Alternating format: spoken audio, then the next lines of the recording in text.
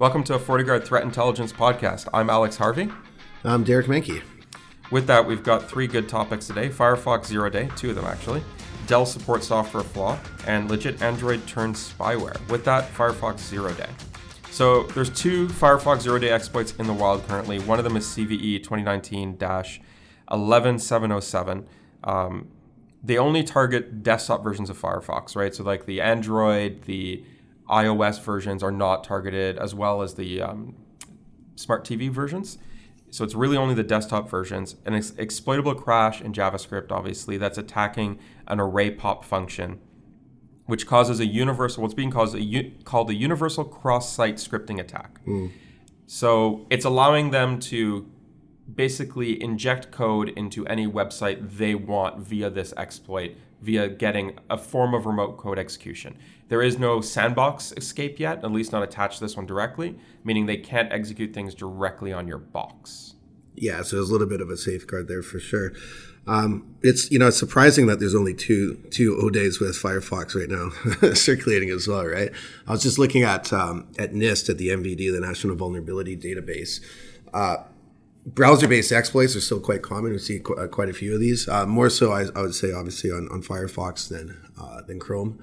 I think that's an investment in resource thing, right? Look at Chrome has a massive auditing team behind it, and Firefox does not. Yeah. And Firefox got burned. These two have been in the last about less than a week and a half in time. We've seen two of them come out that have been very, very bad, that they've had to do emergency patches for from all their long-term releases. So not just like their latest, they had to go back really far in their releases to make sure that everyone got the updates needed, essentially. Yeah, right. I mean, so in the MVD alone, if you just look at total amount of CVEs that have been released just in the last 3 years, the number's at just over 42,000.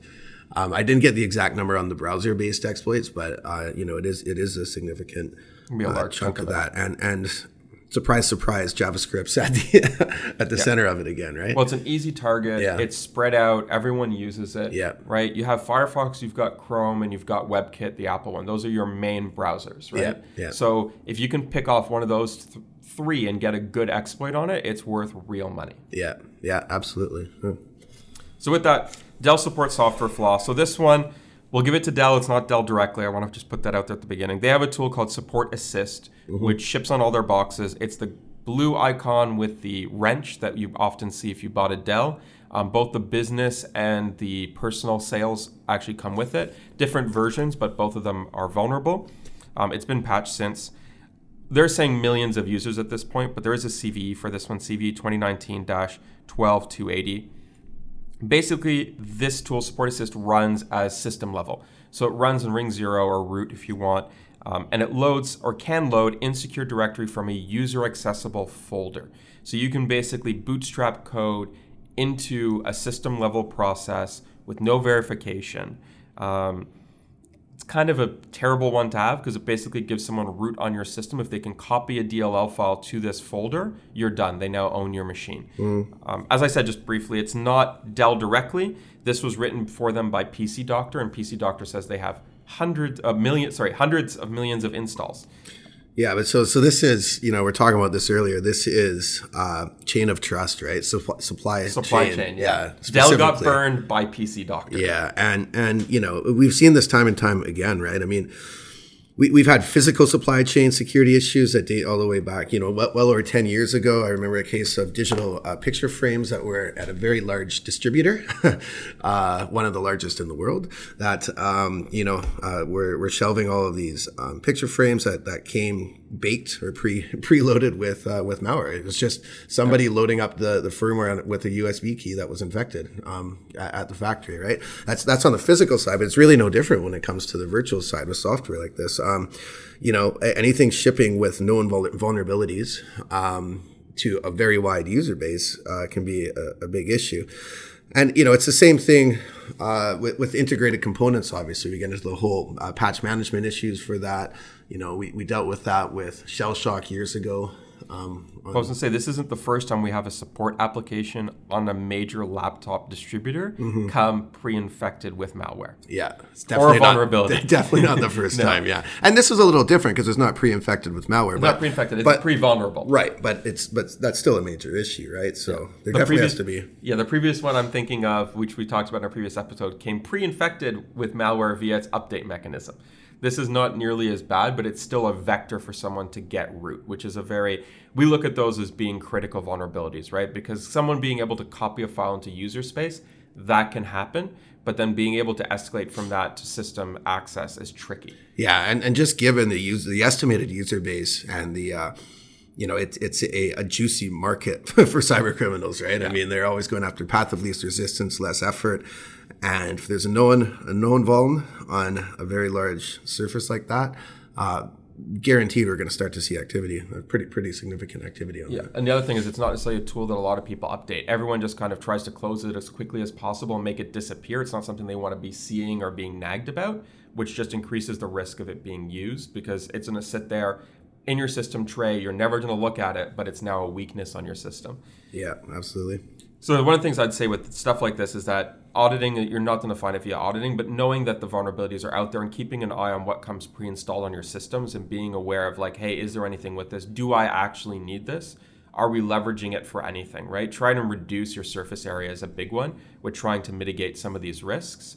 The other thing is, good endpoint security will kind of help with picking up stuff like this. Once it's known, the endpoint security software will flag it, and then at least you'll know that you have something on your system. Yeah.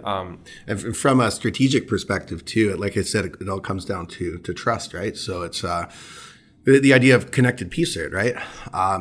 Different vendors with integrated components are going to have their own product security teams, but the more that those product security teams can collaborate, i.e. checking on frameworks and models that they use and being more in sync for release cycles, goes a long way to help fix issues like this too. Yeah, that's behind the scenes that we really hope there'll be improvements on. And we've seen improvements on it in the past decade. Yeah. It's gotten a lot better. For sure, yeah. We're seeing more of these, but we're saying it because it's happening because there's a lot more research in it, which is a good thing. Because I'm sure these vulnerabilities were there 10 years ago. Mm-hmm. We just didn't know about them. Yeah. Right? So now we know about them, which is always nice. Yeah, absolutely. So with that, last one is legit Android apps turn spyware. We've spoken about this before, specifically with some Brazilian apps that were being being targeted against Brazil. This one is different. This one's targeting the Middle East. So this is ViceLeak. It's been ongoing since 2016. It was first published about in 2018. It uses the Treeout Android malware, which again we've also spoken about in the past. This one is more of a phishing install target rather than masquerading as the legit app for that region. That's kind of one of the biggest difference we're seeing at the moment with this one going on. But again, it's what they do is they take a legit application, they basically download it from the App Store, they get the APK, they unpack it, they put in their malware as part of it, they repack it up, put it back in the App Store, and then try and pass it off as legit software. Yeah, and this is going back into the PC world, right? PE files. This was a favorite trick 20 years ago, right? Yep. Now we're seeing it in Android malware. I mean, back then it was file appenders, right? So just adding another section onto the executable.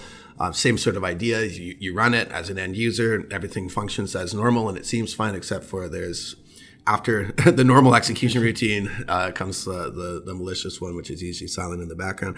And yeah, I mean, it's interesting, right? This reminds me of compiler malware. Obviously, this is a tool for injection, but it's the same sort of concept, right? Taking a legitimate stream or process and adding an infection onto it.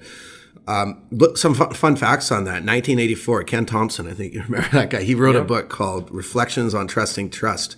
And this was basically a proof of concept, so this is back in 1984. And the book was about a proof of concept of turning a C compiler into automatically injecting backdoors into code as it compiled. So the idea has been around a long time. In 2009, I remember there was a virus called Induc. So this infected Delphi compilers. I don't think there's a lot of Delphi compilers out there anymore. But I doubt there's a lot of that now, but it's still that same thing of like manipulating the file and changing what's in it.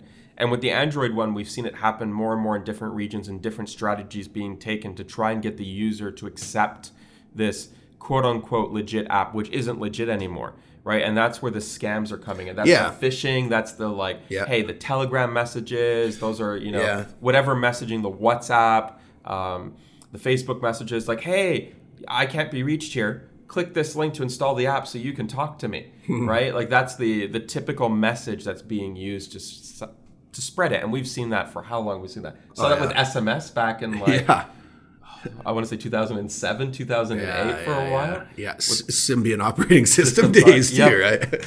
But there weren't as many apps back then. A lot of it was just battery draining. But that's the thing now, right? Because apps are so functional, it's so easy to, when you're executing it again, it looks completely normal. So it's not suspicious to the end user, right? Yeah, and there's a big juicy target. Your phone has probably most of your personal data, and the most personal data that you carry with you exist on your phone. Yeah, and this is another reminder too. I mean, we live in a very click-happy world, right?